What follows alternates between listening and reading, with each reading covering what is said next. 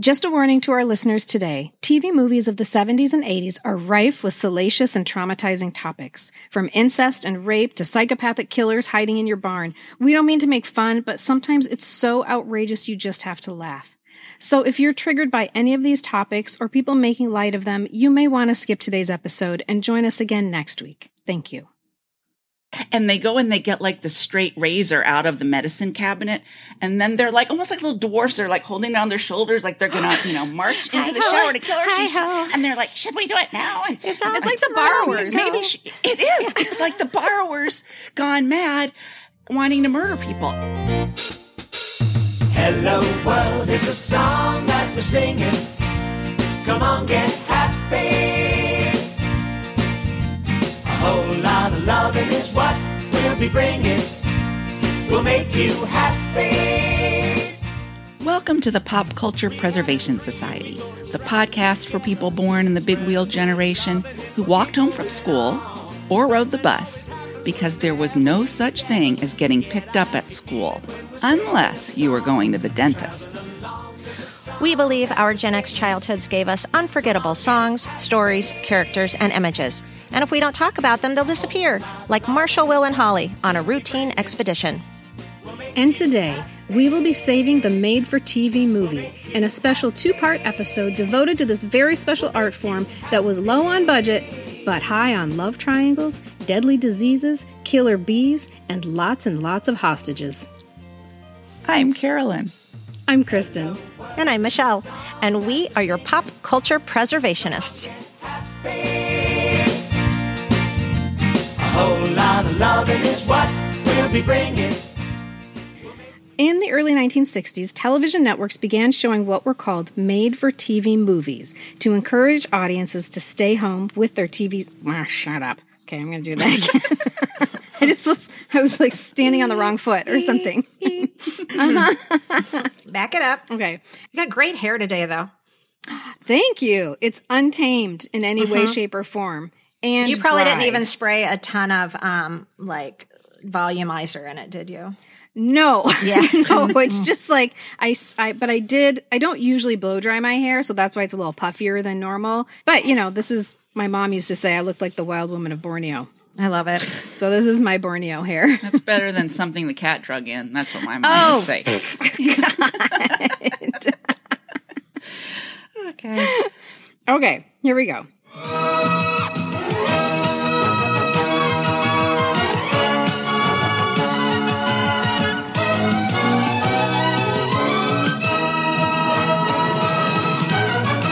In the early 1960s, television networks began showing what were called made-for-TV movies to encourage audiences to stay home with their TVs on instead of going to the theater and turning their TVs off.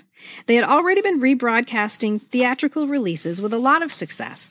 And when a shortage of movie studio product slowed down their stream of rebroadcasts, networks were forced to make their own feature films, made specifically for the small screen, and the made-for-TV movie was born. So these TV movies were often made quickly, without a lot of money, because there isn't much money to be made from a made-for-TV movie, beyond getting people to stay home and keep their eyeballs on your station, whereas a theatrical film can make money from ticket sales or rebroadcasts on TV. Most television films lacked those revenue streams, and the films are seldom rerun, so they had to be made cheaply. Because if your family is sitting down in the living room watching Replacing Dad, that's a movie I came across this week, Replacing Dad, that would translate to multiple ticket sales for a theatrical release. But it only gets counted as one household in the world of TV. So big budgets were out of the question. Yeah, there was also an economical way to produce a pilot for a show.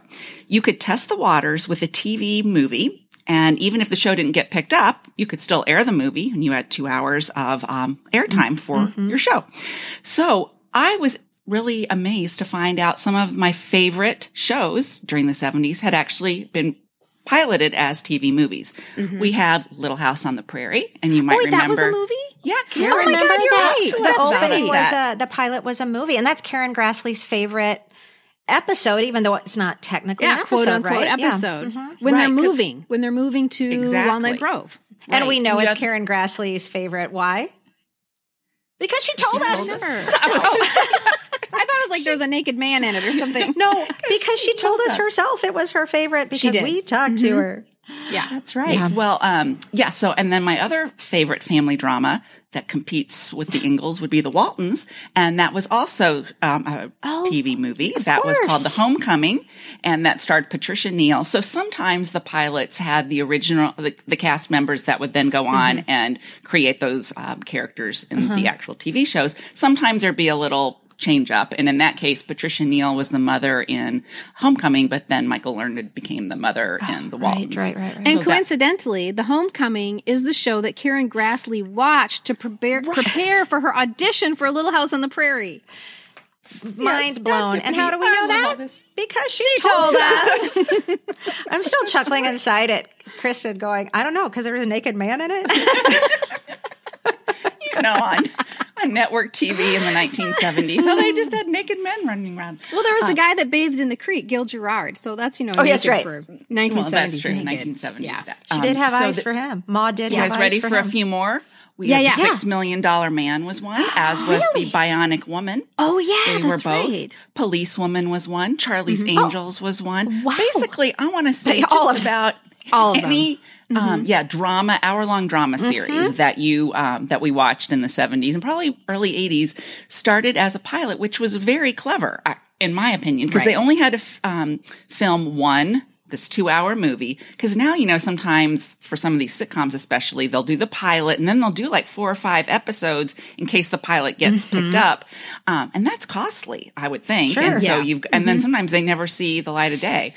So this was a really economical way to get a feel for how the show might play with people. Do you guys have any that you know of or think of? Yeah, I was thinking from a previous episode that we did. Wasn't the Love Boat one? I believe. Yes. Yeah, I think I think Carolyn, you might have even mentioned, I don't know, maybe it was me. No, the Love Boat, I months. think it maybe even had 2 before it actually became a regular TV series. Movies. And then lots of times we would have, after a series was over, or even when it was actually playing and current, they would actually do a movie. So you would still get a 2-hour Love Boat movie another night of the week. Or we have our favorite reunion specials of a lot of TV shows that became 2-hour movies. Some of the Brady Bunch ones did, Love Boat did, 8 is Enough did, Little House on the Prairie. They all go on to kind of another way to kind of capture that audience that loved them so much. That was the best. Yeah, and when I was doing my research for this episode, I learned that James at 15 was the movie. Is it a feeling in the heart or is it something you can't name? Oh,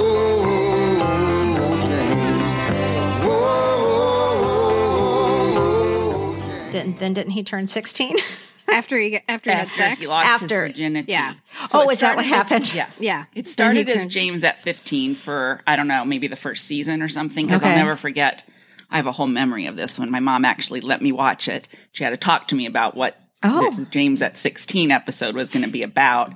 And I got to watch it in her bedroom on a little black and white TV. And then the way the credits and the beginning of the show were, it showed the same James at 15, the same kind of thing it had always shown. And then it crossed out the 15. That's right. 15 and it wrote 16. And they put 16 in the corner. I believe, wasn't that whole show only on for like, I don't know, 17 episodes or something too? Like it was a hot minute. Season and a half. I was or there something. for everyone. I was too. It seems like a big part of my adolescence. Well, he was all over Tiger Beat during that time. He was Lance Kerwin. Oh yeah, he's in one of my favorite TV movies we'll talk about later. Okay. So what this means, because we can't stop talking about James at 15 in our Made for TV movie episode, what this means is that we have to do an episode on James at 15. Okay. So stay tuned. Stay tuned. I'm in. Okay, so as we said, TV movies generally didn't have big budgets, but even though big budgets were out of the question, there were still some made-for-TV movies that were considered really good, even though they were low-budget affairs. The TV movie that is often cited as the best of all time, not just the Gen X era, but of all time, of all the TV movies, is a movie called Duel.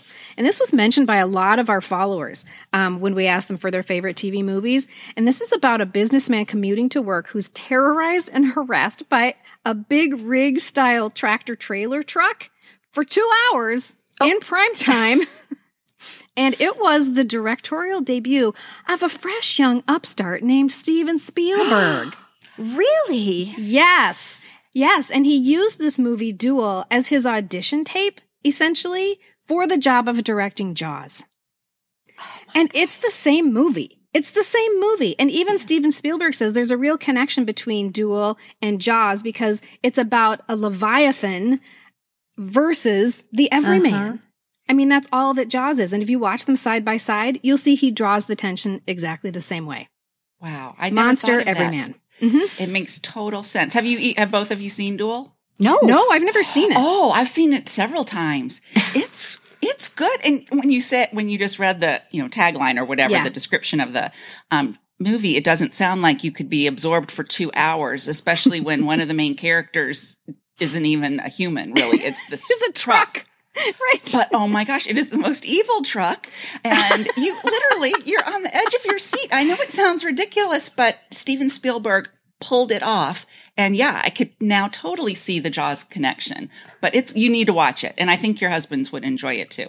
Okay. That's I feel a like really good this retro whole find. episode is like sponsored by The More You Know, because, with the little shooting rainbow, because I'm going to learn so much. And I'm going to, at the end of this episode, have the longest list of movies I need to go find and watch. I know. It's true. Starting with Duel.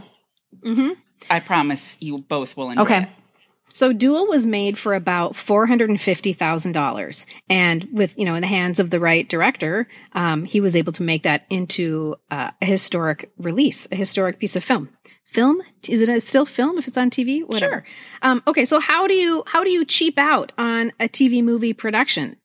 Steven Spielberg did it by just having a truck and a car as characters, essentially. But what you can do is you have a small crew. You have limited cast members and sets. Maybe you have an underdeveloped script. But you can also use musical montages full of cut footage, flashback sequences, or you can repeat footage. They did that all the time. They would use the same footage they used in the beginning of the film. And they would have extended periods of dramatic slow motion footage. All of this takes up time that you don't have to pay for. And there's certainly no special effects. And also you might hire a young upstart director with no experience named Steven Spielberg, who was probably like, I get $15 an hour. Oftentimes, these made-for-TV movies could just feel like drawn-out episodes of a primetime drama series.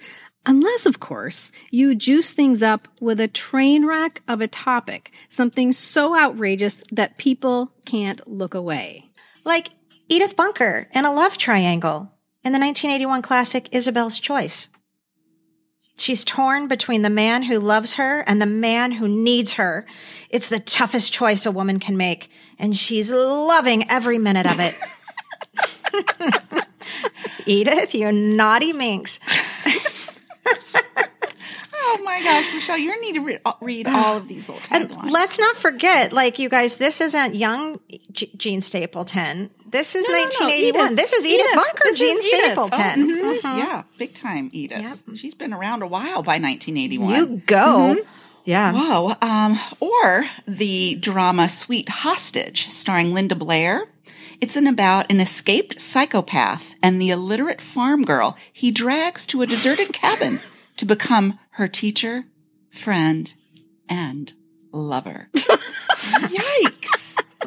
Oh, I don't think I was allowed to watch that. Here's Carolyn's worst nightmare. Or Trapped, a 1973 movie starring James Brolin as a man mugged in a department store who awakens to find he's been locked in overnight and then is attacked by security dogs. Oh my God. Okay. Seriously. That is Carolyn. If you guys listen to Carolyn's our worst nightmare episode, that's Carolyn's worst nightmare. It is. But when I read that in my research, that description, I thought, how on earth do you make that a 2-hour movie? I know. He's trapped and he gets attacked by dogs. I mean, gosh. And I guess that was low budget too, if it's just James Brolin and some dogs. One guy. I mean, the dogs are probably cheap. Cheap, right. Mm-hmm. Well, all they have to do is just run at the camera baring their teeth, probably. And they just use that footage over and over and over again. You don't it's even have just to dogs retape running. it. No. You just use the same footage. Snarling dogs. Oh my God. Oh my gosh. So often TV movies were also made to cash in on salacious stories in the news, like Casualties of Love, the Long Island Lolita story, starring Alyssa Milano as Amy Fisher, the teenager who shot Joey Buttafuoco's wife in the face on her own doorstep. A movie that, I love this so much, a movie that one reviewer said feels not unlike a very special episode of Beverly Hills 90210. I remember that one. I remember that movie. Too. That was like when we were adults, though, that movie. Mm-hmm. Yeah, it was but like I was early all 90s. in to watch that movie, yeah. Yeah, man. So this is where we get a lot of the true crime style movies, like Small Sacrifices, which is about a woman on trial for the attempted murder of her own children, or The Burning Bed, which we will talk about in a little bit. Both of these, by the way, starring Farrah Fawcett. Tonight, I, Francine, take thee, Mickey, to be my husband, to have and to hold, for richer or poorer. Farrah Fawcett in a powerful drama torn from today's headlines, based on a true story of a woman trapped in a brutal and violent marriage until the night she struck back. There is no doubt that some of these movies were memorable. No matter what you say about good or bad or high quality or B movie, we remember them. Yeah, I remember some of them. My most memorable actually made our countdown, so I'm going to hold off on those. But do you guys remember the 1983 movie called Thursday's Child? Is that ringing any bells with you? I don't remember this one. Okay, Thursday's Child. Here's who it starred. It starred, I'm going to save the best for last. It starred Gina Rowlands, Tracy Gold, Jessica Walters, you know, Lucille Bluth, Jessica Walters, and it starred Rob Lowe. And you guys, I feel like this might be the movie where Rob Lowe first came on my radar. It's the one, he plays Sam, who's a football player, who discovers he has a heart condition and needs a heart transplant. And that's kind of the whole story. That's the nutshell. But you know, we talked, and those of you listening, we did a whole episode on after school specials, and then we did a separate episode. The whole episode is about the blockbuster 1980 Rob Lowe vehicle, Schoolboy Father, which was his first appearance on TV. So he had done Schoolboy Father in 1980, but Thursday's Child was to be Rob Lowe's first film role. And it was slated for 1982, but it actually got bumped to 1983. So it came out the same year The Outsiders came out. And Thursday's Child actually was really well received. It was nominated for 2 Golden Globes, and Rob Lowe, his first appearance on film, Rob Lowe was nominated in the category of Best Performance by an Actor in a Supporting Role in a Series, Miniseries, or Motion Picture Made for TV. Yeah. Oh my God. And how old would he have been then? Like 16? He's really young. Gosh. I would have to look that up. But yeah, like a late teenager. Right? Yeah. And then Gina Rowlands in the movie, she plays his mom. She was nominated for Best Performance by an Actress. And God, you guys, I love Gina Rowlands and Hope Floats. Oh my God, with all her taxidermied animals, she's a treasure. So that one has stuck with me as one that when I see Thursday's Child or something, and I don't know if it was the story. You know, it's one of those tragic. There's a lot of those where the young athlete like or the young kid gets sick or whatever. And he has to have, you know, and he's trying not to cough and he's trying to act like he's okay because he doesn't want to worry his parents, and he ends up having to have a heart transplant. It's a tearjerker. Yeah, it was a 1980s tearjerker. But it's memorable for me. Like that's one that is. That was probably a coming of age moment for you. Maybe. I mean, well, surely because I was like, well, hello, Rob Lowe. So I guess we can define coming of age differently, but sure. Right. Let's say, yeah. I have a lot that I remember, but there's one very distinct memory about a movie called Leave Yesterday Behind, starring John Ritter as a young veterinary student who is paralyzed while he's playing polo. And Carrie Fisher, yes, and Carrie Fisher as his horse trainer / love interest, who's trying to help him rehab him from his disability. And there were some. It's not the big moments that I remember. It's small moments that I remember. For instance, when Carrie Fisher puts him in the pool and is trying to teach him to swim, and John Ritter's in the pool and he can't use his legs, and I'm like, John Ritter, be careful! He doesn't She kind of not throw him in there, but she's trying to show him he can do it. So yes, she's and he's scared. Yes, and it was terrifying. Yes, I agree. I remember that. This is more Whiplash. You guys, this episode, my neck. I'm going to go to the chiropractor. It has just been crazy. crazy. I totally Yeah. It remember was that. so frightening watching him thinking he's drowning and he can't I mean, that's acting, people. Don't use your legs, John Ritter. And it was really terrifying for me. But the worst part or maybe is the worst, the most memorable? I don't know. The worst part is this very melodramatic moment where John Ritter and his horse trainer / love interest, he's confessing to her because now they're in love. And he's like, I don't know if I can make love. And I am mortified because I'm watching this with my grandma. I'm like, oh God. Oh, I mean, she was probably just like knitting an Afghan anyway and probably didn't even hear it. But the mortification of the moment was enough to make me remember it to this day. Oh my gosh. I have a question. Totally remember that now. I have a question. I wonder if you guys can answer. So, Kristen, you said earlier that it was, one of the draws of these movies is that they could make them for less money. They didn't have to have the big budget. But it really seems like they had really good stars in all of these movies. I mean, in the one you just said, I mean, this is John. What year was the one you just? This was 1979. Is it 78? Okay, so we're post. Maybe it's 78 or 79. So it's Three's Company. He's big time. He is. Well, I know Carrie his Fisher, name is John Ritter. Yeah. Well, right, and Carrie Fisher. I mean, Star Wars was 78, so Carrie Fisher is huge. 77. But still. 77, right. Yeah. And I just know the Star Wars people would get super pissed if I let that go. Like Brian. and, Right. And I, and all of these other ones we're about to talk about, I mean, they're blockbuster casts. They're all either current or very recent, like TV stars, or they're in movies. So I guess that's my question then. Instead of hiring a lot of unknowns, they're actually still hiring. I wonder if this is one of their hooks. I just wonder if they for didn't. sure. Like, where does the budget go? We only have $450,000. Let's reserve $200 of it for Carrie Fisher and John Ritter. And then we'll use a bunch of recycled footage, right? Well, Because and then also- they can get our eyes. Yeah. And you have to Right. think too that for the stars, I mean, this is good business for them as well, because then they're also, John Ritter's able now to be a paralyzed former polo player instead of Jack Tripper. So it's good for them too, to show their diversity as actors and all this stuff. So maybe they didn't demand the high salaries that we're used to hearing stars currently do It's good for to them. do Remember, extra projects. do That's you remember totally how Karen what I'm Grassley thinking. said in her book that she was trying to do a made-for-TV movie? Was this when she wanted to do Battered, or maybe it was a different one? I can't remember. And Michael Landon would not let her Yeah, it was off Battered. the set to make this made-for-TV movie. And just like you said, Michelle, it was an important thing for her because it was a personal topic, but because it would get her out of the prairie skirts. Exactly. And she needed Right. people to see her out of prairie skirts. Yeah. And Michael Landon said no. Right. I think that's totally what it is. It was an opportunity for a lot of these stars to show their acting chops out of this character that we've become, we have come to know them by. And they're probably willing to do it for less. It was a win-win. And then, the movie could be marketed as, Star Wars, Carrie Fisher and Three's Companies. And it was just And trying, then we're to all increase showing their, up. increase Yeah. their visibility Yes. it was smart for them too. Carolyn, did you have any titles you want to drop in here? That I wanted to chat about it's called Don't Be Afraid of the Dark. 1973, but I watched it later, and I remember my mom telling me she had watched it in 1973, and she said, it's so scary. I don't think you should watch it. I can't even watch it again. It's that scary. And I was like, oh, of course I can watch it.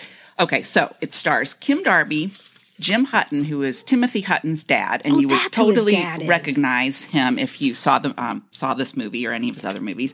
I don't recognize any of the other names in it, so I'm not going to say them. Oh, except for William Demarest, who I think isn't that Fred? That's Fred. Yeah, Fred and Ethel. Yeah, so Fred is in it, and maybe that was the big name that drew Wait, everybody. who's James Frawley? Yeah, he a that's producer? Fred. No, Fred is William Frawley. Isn't it William William Frawley? Demarest is my Charlie. three sons. My three Uncle sons. Charlie. Yes. Sorry. It's the same person. But it's can't the you same get those thing. two mixed up? Yes. Yes. Thank you very much, Kristen. Okay, so Uncle Charlie is in it. Oh, and that's a little odd. You're not used to seeing him in this movie, which is about a young couple who inherits this strange home that is occupied by these small goblin-like creatures. They're like humans. You should see our faces right now. We're like goblin-y looking, and they talk with these really weird little voices. God. And they want to murder Kim Darby, and no one believes her that they're in there. And the scary scene, she's in the shower, and they climb up and they turn the lights off. They climb out of the wall. Do they look like humans? Yes, but goblin-y like humans. Okay. Yes, This is so you know me. horrible. This is horrible. And they go and they get like the straight razor out of the medicine cabinet. And then they're like, almost like little dwarfs. They're like holding down their shoulders, like they're going to, march into the shower to kill her. And they're like, should we do it now? And it's like the borrowers. It is. It's like the borrowers gone mad, wanting to murder people. And no one believes Kim Darby that this is happening. And they think she's going crazy. And they're gaslighting her everywhere. And they're so creepy. And they come out the fireplace and there's a bunch of them and they're just... Your voice is so funny right now. Well, watch the movie. Goblin voice. It is my goblin voice, but it's what they sound like. And they like have this whole plot as to how they're going to kill her. Oh my gosh, you guys. It's still scary to this day. I mean, I've only was able to see clips because I can't find it anywhere. And it's kind of like a cult classic. So if anyone knows where I can watch the whole thing, please let me know. But I was able to watch the shower scene where they turn out the lights. But she doesn't know the lights are out yet because she's washing her hair and her eyes are closed. And they're in there and they're talking very quietly and they talk really fast. And so anyway, that would be the 1973 thriller, Don't Be Afraid of the Dark. I would not be watching that alone. No. You guys, let's write one. Let's write a made-for-TV movie. That would be fun. It sounds like we can. It sounds like it's not something that's beyond us at all. Anything goes. When you hear some of the storylines that we're going to tell you, you'd be like, yeah, I think I can do that too. I was always a fan of the celebrity bio made-for-TV movie. A huge fan because I had a fascination with old Hollywood when I was a kid. And I had this book that had short little bios of all sorts of old film stars. What I came to find out later is that those short little bios were actually obituaries. I had a book full of obituaries. I remember you telling us about that. Yeah. I had no idea. I'm like, oh, these little biographies. I love them so much. So when the Jane Mansfield story aired on the CBS Wednesday Night Movie in 1980, I was all in because I already knew all about Jane Mansfield. If you don't know who Jane Mansfield is, she's sort of like a second banana to Marilyn Monroe. She was really trying to fill those shoes. And this is, IMDb describes the Jane Mansfield story like this. The gaudy rise and dizzy fall of the last great Hollywood blonde bombshell, starring Lonnie Anderson as Jane Mansfield and Arnold Schwarzenegger as her bodybuilder husband, Mickey Hargitay. And correct me if I'm wrong, isn't Mariska Hargitay from what's that show? That's her mom. It's her mom and dad. Yeah, exactly. Yeah. Arnold Schwarzenegger and Lonnie Anderson are her parents. And there are oftentimes some very shocking aspects to TV movies, and the reason that this one is so memorable for me is because of how Jane Mansfield died. And the movie opens with her death, which is sitting in the backseat of a car with her children next to her, and it's nighttime, and you see these headlines, and you hear horns honking, and then car crash. But what I know from reading my book of obituaries is that Jane Mansfield was decapitated. Oh. And so I know. And so I'm, as a 12-year-old going, I know that this happened, and now I'm watching this on TV, and I'm trying to figure out the logistics of how she was decapitated don't anyone send this to Mariska Hargitay, please. Well, wait, was she one of the children sitting with her in the backseat? I'm trying to find out, and I cannot. Well, she must have been because her mother died. So that wouldn't be her mom but she could have been at home. Okay, never mind. Right, there could be, I don't know how many children Jane Mansfield had. But I've been a little so. obsessed to find out if Mariska Hargitay was one of those children in the back seat. And I pray to God that she has had monumental amounts of therapy because that scene has haunted me since 1980. Well, if she was, she probably has because she is married to my number one hall pass, Peter Herman, and they have a wonderful family and they have 3 or 4 children. Some of them they've adopted and they have a really. So you're telling me she's okay? She seems okay. Yeah. Okay. I can't say for certain. She seems okay, but you know what? So do I. So. I know. Good point. But I think based on the themes and subjects of the show she's in now, she'd almost have to have a therapist just to get through some of those seriously. Plot lines. Absolutely. They should provide therapy for all of those people. Well, she's been on that show for 49 years, so yeah. That's why I don't watch the show, because I don't have a full-time therapist. So no, I can't watch those types of shows. Yeah, another one that is like that is starts with the death is the Karen Carpenter story from 1989. And if you all listened just recently to our Carpenter's episode part 1, we talked about this. This one came up a lot because I did. We used it in our research, even though we weren't positive how accurate it was. We felt that Richard Carpenter produced it, so there had to have been some accuracies in it, if not most of At least the accuracy details. he wants us to know. Right. The tagline for this in the advertisement was, "She had only just begun, and suddenly her world was falling apart." This also has the classic over-the-top made-for-TV movie opening sequence. Rainy Days and Mondays plays over the opening when they find her body. What I've got, they used to call the blues. Sometimes I'd like to quit. Nothing ever seems to fit. Hanging around, nothing to do but frown. Rainy days and Mondays always get me down. Gosh, that even sounds sad to me. Yeah, now that I'm thinking. It's horrible. Hello metaphor, It's horrible. right? And think about how yes. many times she sang those words. Yeah. So, she's in the hospital then. The ambulance comes and picks her up. The part that's heartbreaking is when Richard screeches into the driveway as the ambulance is pulling away and he gets out of the car. Like, what's going on? What's going on? But once in the hospital, she seems to rise from the gurney and she starts roller skating around the hospital. So there's almost No like two of her, lie. as she's dying. Yeah, this is very melodramatic. And then suddenly she's a teenager and it becomes a flashback to her childhood. And that's when the movie begins. And Rainy Days very and Mondays is dramatic. playing the whole time. Yeah, and it's very dramatic and over the top, but you Yeah. know what? It works. I mean, it gets you in that kind of that mood of that real melancholy, and then the connecting the present day to the past, and it's the same person is basically what I'm seeing, right? Like, Well, and it makes me wonder if, just because we've talked about two movies that opened with the death of their person, their dramatic, I wonder if that is a trope that they use for made-for-TV movies. good point. Good. Start That's with a the good death. question. Start with the death. I mean, just she walks, like, they find her body. That's the opening scene. Finding her dead body. Yeah, you That's just hear the scream. weird. You hear the scream of, I think it's her mom. Yeah. So you guys, we had lots of feedback on Instagram and Facebook about people's memories of TV movies. And a lot of people shared some fun stories, but there was one I felt that truly exemplified the importance these movies could play in your life. So this comes from Dina. Dina's our good friend on Instagram. She's at 30 Cats. She's a great supporter of the PCPS and engages with us a lot. She said that the movie Alex, the Life of a Child kind of prompted her, it actually prompted her to volunteer at a cystic fibrosis camp, which led to her meeting her husband. Oh, wow. Gosh, that's So so cool. that one movie, she says, literally played a huge part in my life. So it's like all thanks to the movie, Alex, the Yeah. Life of a Child, that led to, her marriage.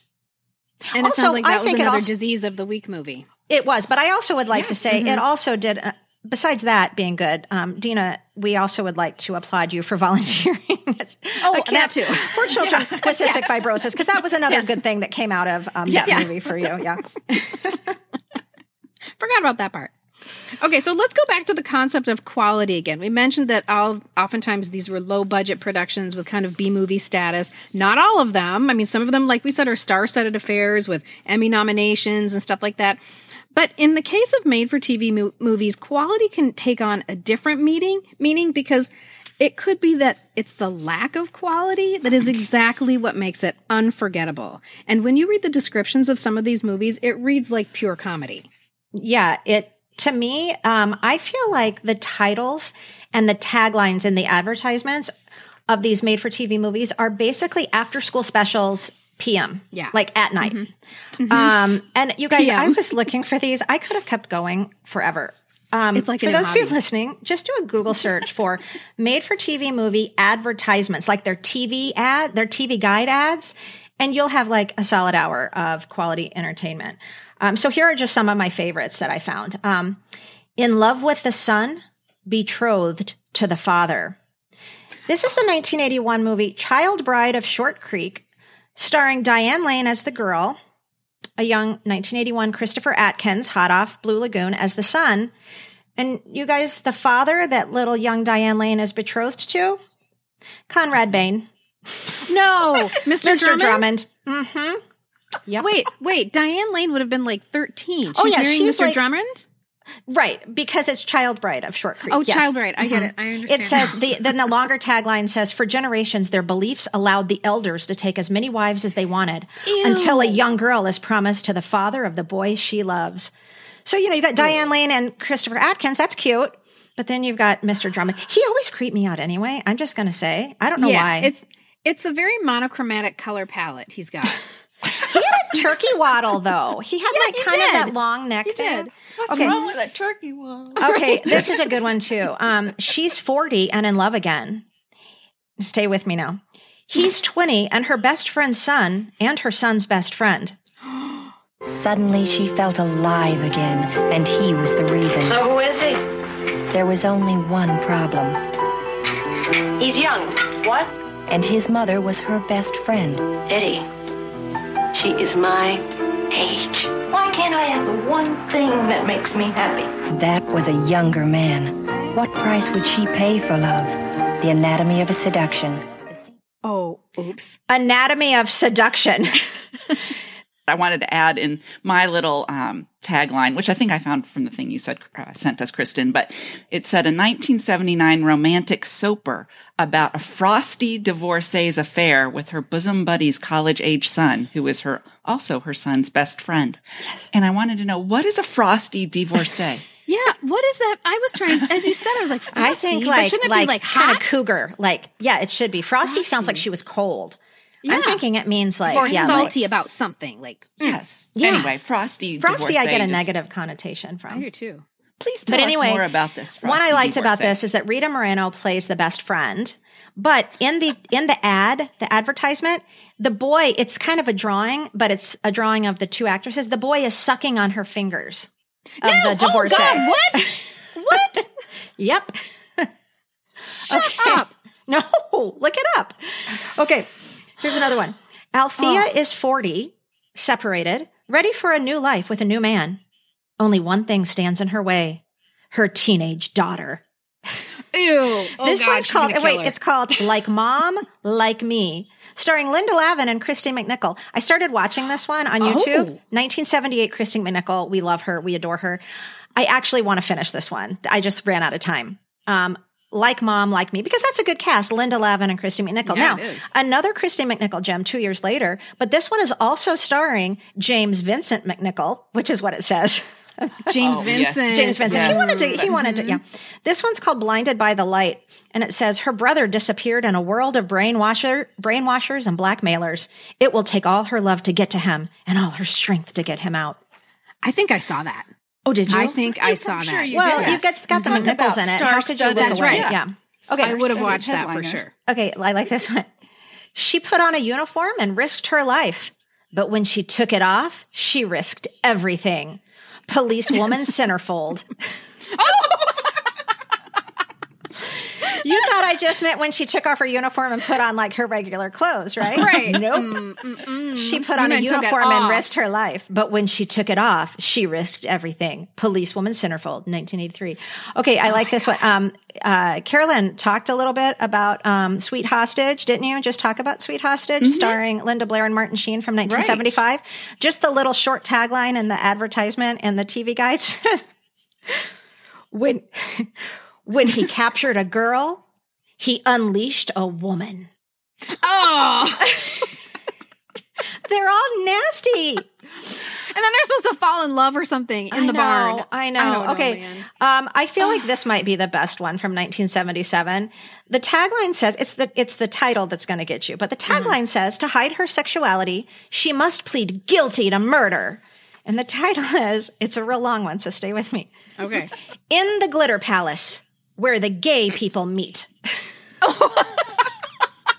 Wait, that sounds like something that would be in a hoochie house. Not something on the ABC Wednesday night movie. Where the gay people meet. And then I just thought this was funny. There was one I saw called Glitz with Jimmy Smits and Marky Post, and the tagline just said, sleazy does it. So when we asked our followers which TV movies they remembered, multiple people mentioned Kiss Meets the Phantom of the Park. I can't believe I didn't see this. I cannot believe I didn't see this. It's a 1978 TV movie starring the band Kiss and produced by Hanna-Barbera. Like, tell me, okay, now let me just listen to this. Tell me if this sounds like an episode of Scooby-Doo. So the movie's plot revolves around Kiss, who use their superpowers to battle an evil inventor to save a California amusement park from destruction. Is it an animated movie? No, it's just a movie. Gene Simmons is running around some amusement park trying to... Yes. It totally Liz sounds Frehley like Scooby-Doo. And then there's Paul like someone Stanley. chasing him, and then he takes his mask off. Yeah. You know what? I'm shocked that they agreed to do that. And then I'm also, because they were also on Love Boat, which seems very white bread for them to be doing stuff like this. But again, maybe it's like we said before, that's just the visibility of, we want to get our name out there. I don't know. Well, and part of it seemed like a good idea at the time because the members of Kiss actually despised the film after the fact because it made them look so buffoonish. They looked like fools. And for years, they looked like fools. They thought it was going to be some hard-hitting crime drama? Yeah, like imagine running in those boots through the park, right? The glittery platform boots. That's just not, you're not going to look cool doing that. You're just not. And for years afterwards, they would forbid anyone from mentioning the movie in their presence because they were so mortified by it. Okay. That's funny, but it is true. Like, what did they think it was going to be? I know. First of all, 2 words, Hanna-Barbera. Or is that one word? Hello. Whatever. Right? No, amusement park. There are a lot of red flags. Right. If it weren't for you meddling kids. Out of the gate. You young whippersnappers. Gosh. Oh my God. So we actually have some society members who have a podcast of their own devoted entirely to reviewing movies from the golden era of TV movies, the 70s and the 80s and the 90s. And it is called the Made for TV Movie Club. So we asked Beth and Kirsten, our knowledgeable podcast hosts, what their most memorable TV movies were. And here's what they said. Hi, ladies. It's Beth. And Kirsten From the Made for TV Movie Club podcast. So, Beth, we've been asked what is our favorite all-time made-for-TV movie. And I feel like there's sort of this before and after in my mind. I agree. So before we started doing the podcast, and now that we've started doing the podcast and had the chance to review these movies. So I would say from my memories that my favorite movies were The House Without a Christmas Tree. Correct. And a movie we haven't done yet. No. But I do want to do. I know you know I don't want to do It's this. it's A Girl Called Sooner. Both of which are pretty darn depressing and dark. They are, yes. But you know that's kind of where I like to live. Yeah. So now that we have gotten to review some more movies, the most enjoyable movie that I have seen so far is definitely Trilogy of Terror. You like that one. I love it, love it, love it. I like that one too, but I will say, I think before we started the podcast, I liked In Broad Daylight, but we just reviewed The Burning Bed starring Farrah Fawcett, and I think the writing is so tight. The acting is phenomenal. Every single actor in that movie. It's a great TV movie. And I'm going to say that is probably my very, very favorite TV movie now after starting the podcast. So The House Without a Christmas Tree is a movie we talked about in one of our very first episodes. Was it episode 2? It is I cannot episode remember. 2. Something Yep, like it is. that. Yep, I Episode went 2. back and double checked that. And this is one of the many holiday made-for-TV movies, and it really is one of the best. It aired in 1972, and it stars Jason Robards as a grumpy man who hasn't had a Christmas tree since his Christmas-loving wife died, much to the chagrin of his Laura Ingalls lookalike daughter, Addie. I seriously thought it was Half Pint the whole time. My mom, for sure, had this on VHS. Raise your hand if you recently moved your parents and you had to figure out what to do with all the VHS tapes and the VCR. Well, there's another Christmas TV movie that came back on my radar. Do you guys remember The Gift of Love? This was Marie Osmond. Yes, this was her acting debut with Timothy Bottoms, where it's a retelling of the O. Henry story, Gift of the Magi. And then they also mentioned, Beth and Kirsten, The Burning Bed. Yes. So if you guys remember that, that is a 1984 movie starring Farrah Fawcett, which in and of itself might say, okay, Farrah, let's see what it's about. You guys, this was about a woman who murdered her husband by burning him in his bed. That's the title. After she had been abused for more than 12 years. True story, you guys. This happened. It happened in Michigan. She not only set the bed on fire, the whole house on fire, and then went in and turned herself in, told the police what she did.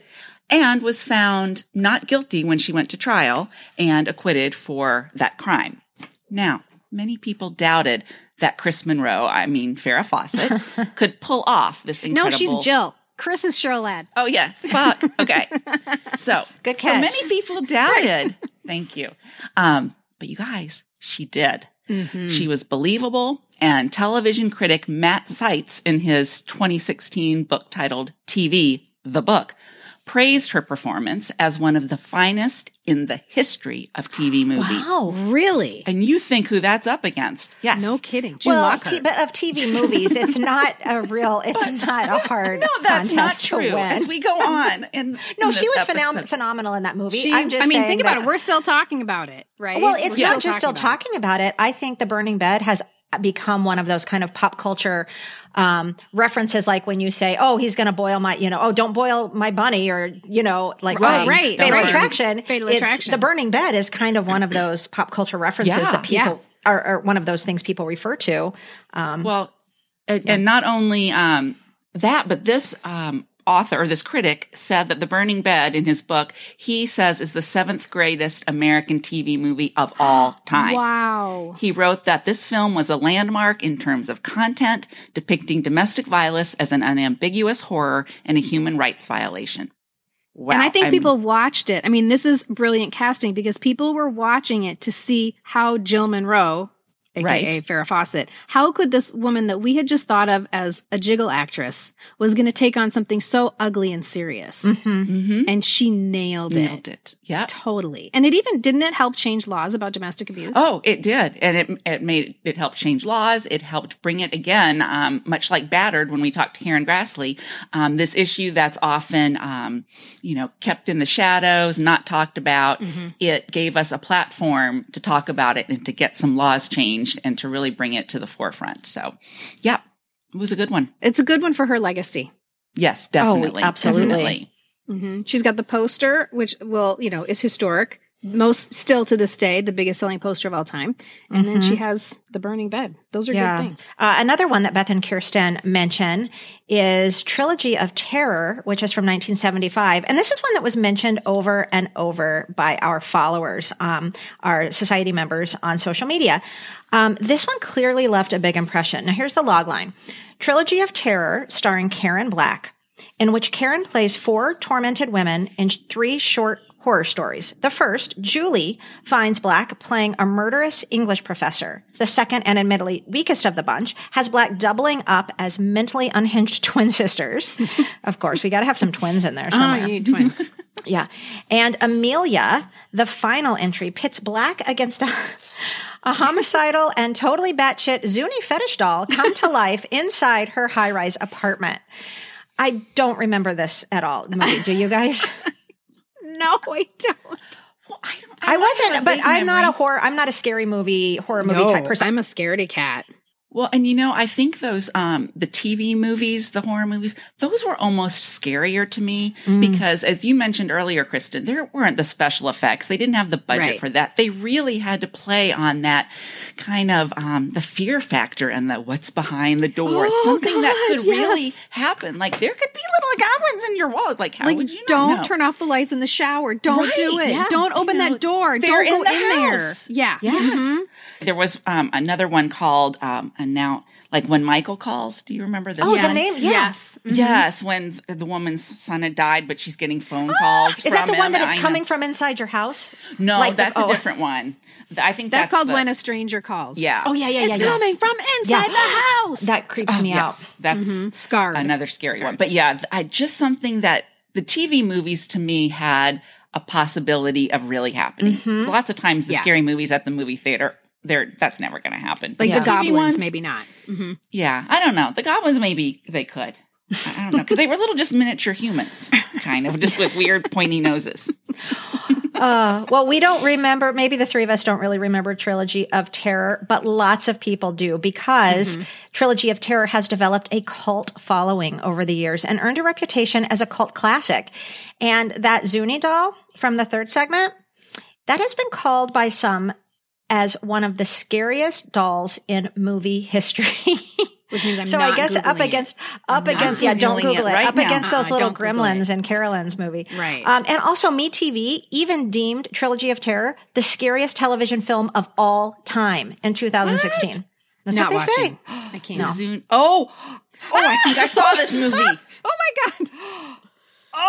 Show us. Okay. Okay, and hold guys on. listening right now, we're going to post this in is it something we can post in stories this week or no? Yeah. Is it too scary? Will people No, run? but as will soon as people I run and saw throw it- their phone like in the lake?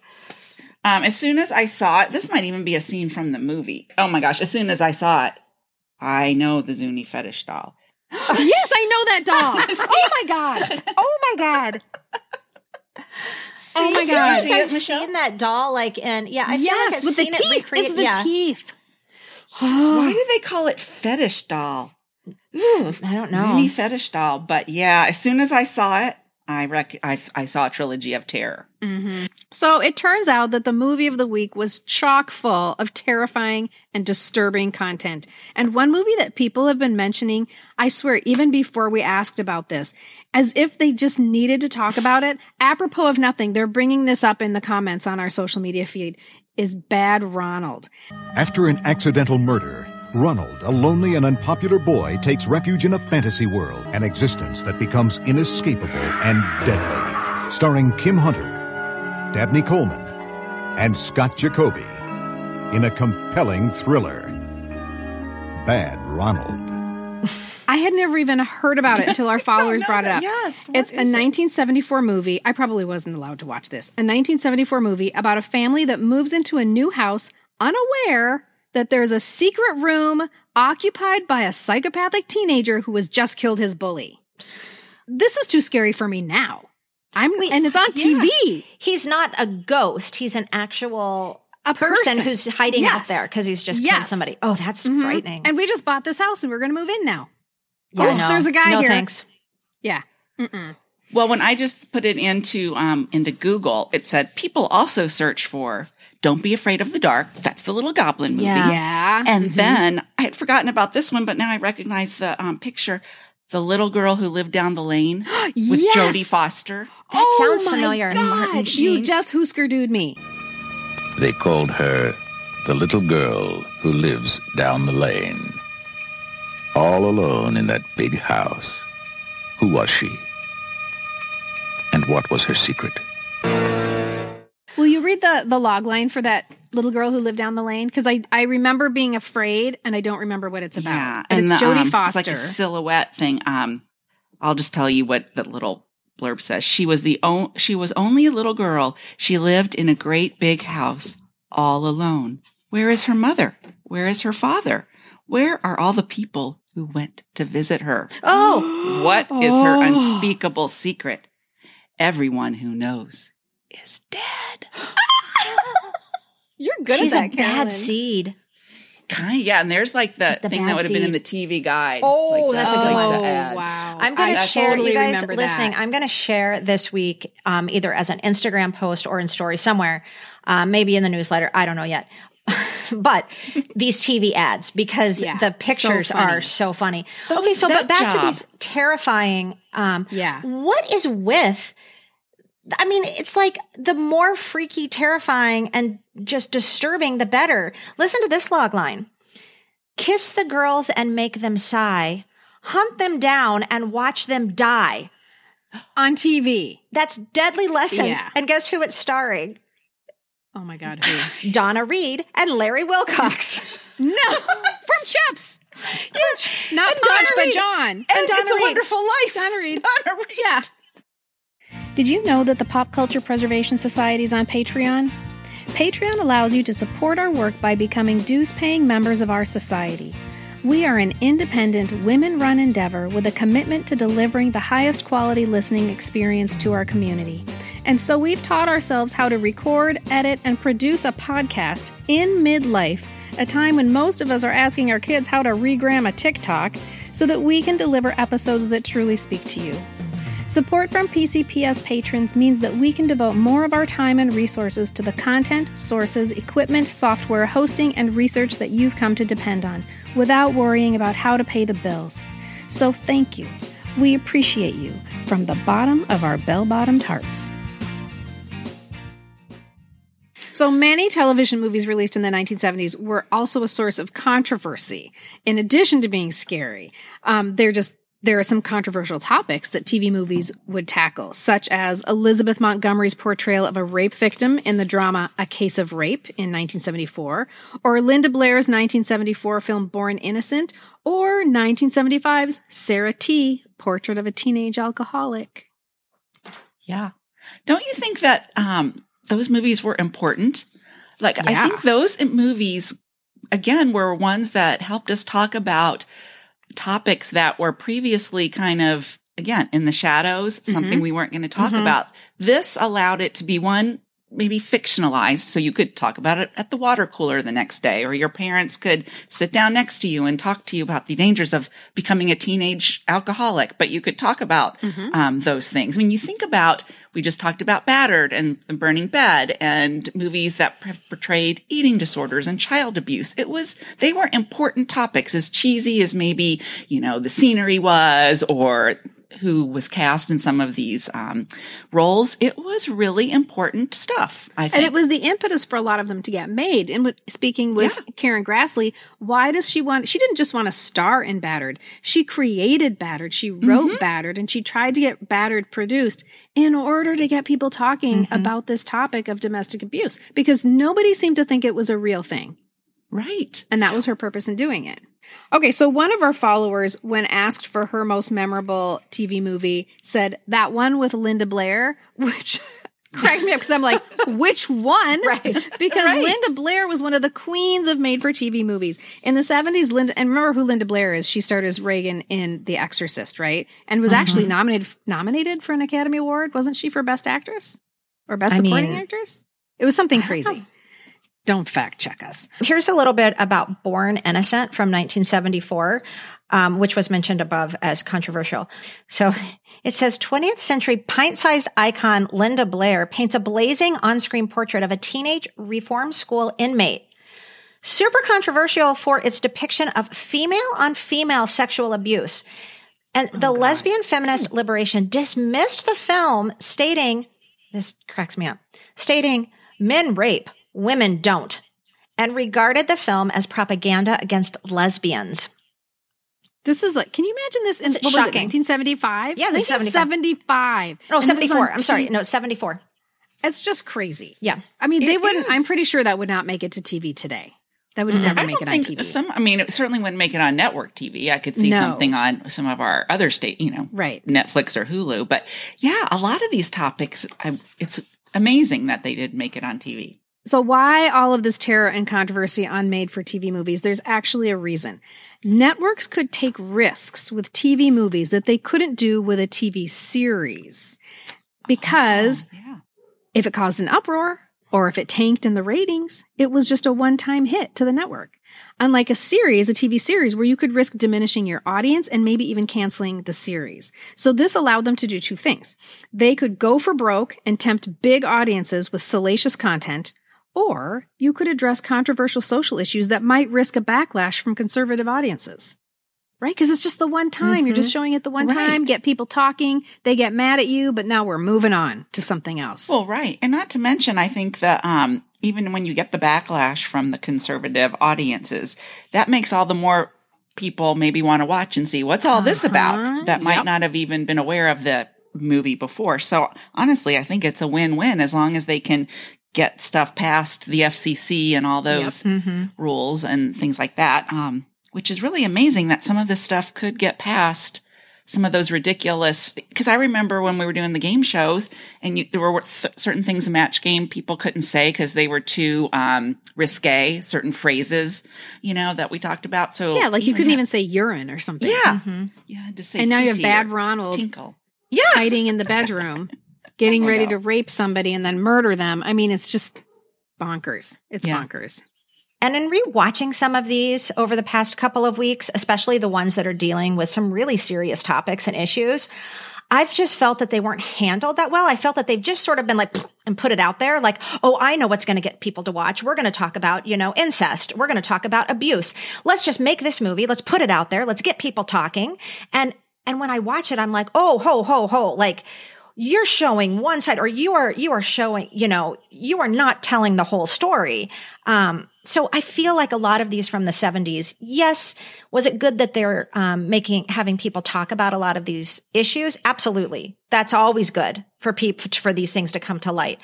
I feel like they weren't done in a way. Like, I have a lot of criticisms about them, just because now I feel like I'm so conscious of making sure that everything is correct. Does that make sense? Well, and there's a difference between salacious and raising awareness, right? And so you have to ask, what was their purpose in making this movie? Was it to make people go, oh my God, and then just they can't take their eyeballs off of it? Or is it to help people learn something? And oftentimes it wasn't to help people learn something. It was to make money.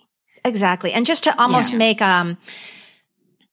like, it's almost, I feel like they put some of these issues out as movies just to like make a statement, like make people talk and make people be like, almost like shock value, like, oh yes, they're making a movie about that. Yes. Eyeballs. It's all about eyeballs. Yeah. Let's get the eyeballs. And that, so there's, in that vein, there is one made for TV movie that we will not be talking about today because I simply cannot. It feels so wrong.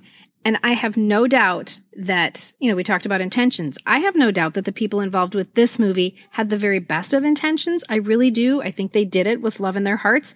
But even by 1979 standards, I found it extremely uncomfortable. So bad. I just can't even. Well, let's expand a little bit because some people might not know what you're talking about. And I think it would only be fair if we did give it a little airtime, because it's based on a true story, and it's called Like Normal People. And if you might recall, it features in lead roles our first love, Sean Cassidy, along with Linda Pearl.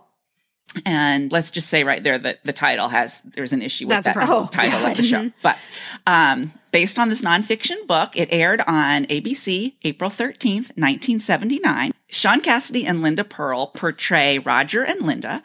They are a young couple, both with intellectual disabilities, who want to get married and have children, and basically want to live the dreams that a lot of people want to live, but the law and others are saying they can't do it. So the movie, the New York Times actually reviewed the movie and said that these performances are not fudged.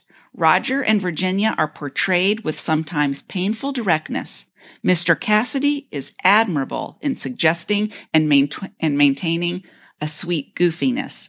Miss Pearl is uncompromising and thoroughly convincing in her slurred drawl and no-nonsense determination. Right. So, at the same time, I think, and going on what you were saying, Michelle, if we go back to that time and not with our lens of today, right? I know for me, of course, you better believe I was going to watch that movie if Sean Cassidy was in it.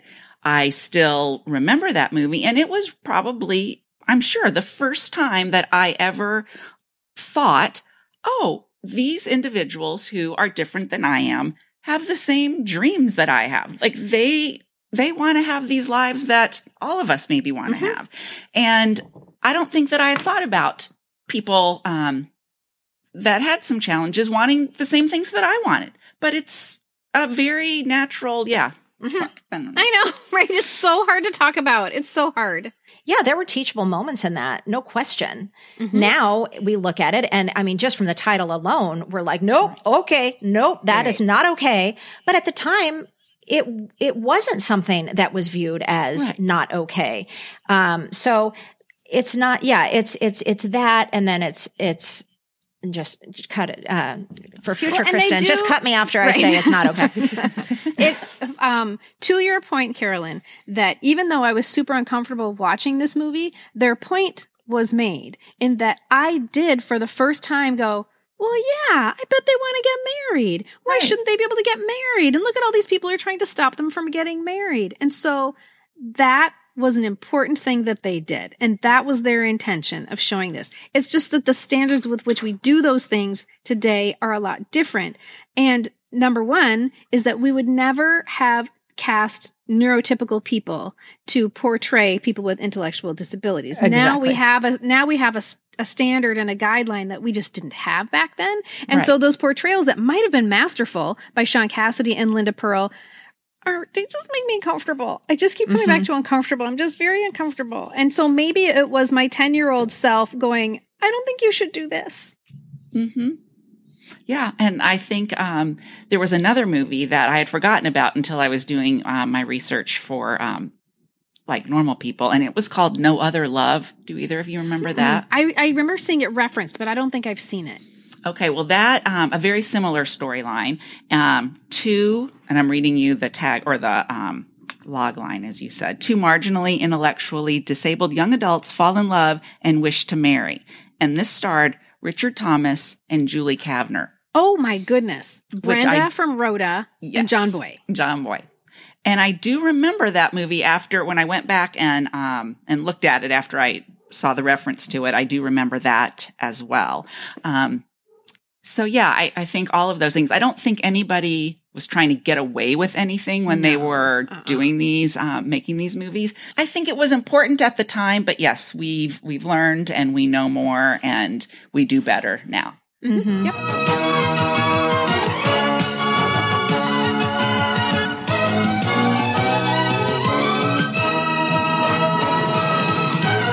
So that's a lot of movies we just talked about. A lot of movies in a seemingly random fashion. And it's not very, even very all of random. them.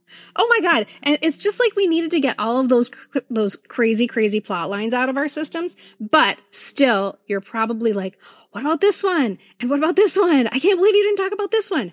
Don't worry. It's coming. Yes, you guys, it is coming next week. So join us then for the countdown of the top 10 most memorable made-for-TV movies of our childhoods. And you guys, if you're screaming at your device right now because we forgot your favorite, chill out. That's probably because it's made it into our countdown. Very exciting. Oh, thank goodness, because I've been screaming for the past hour at my microphone. And thank you all so much for joining us today.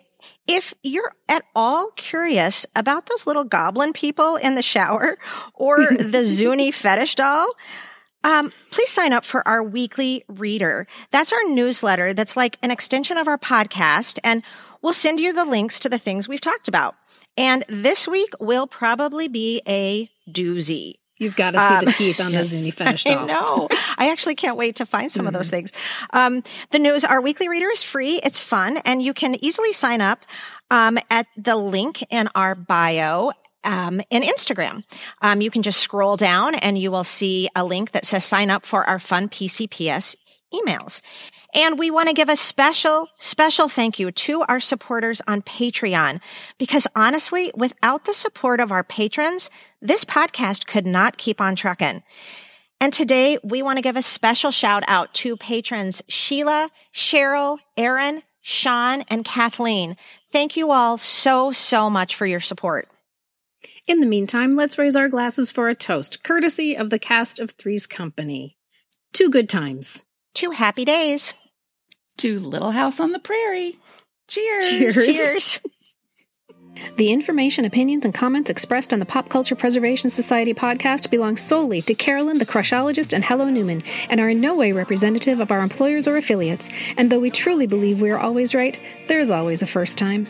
The PCPS is written, produced, and recorded in Minneapolis, Minnesota, home of the fictional WJM Studios and our beloved Mary Richards. Nanu Nanu, keep on trucking, and may the force be with you. Spread a little love and it will keep moving on. Something always happens whenever we're together. We get a happy feeling.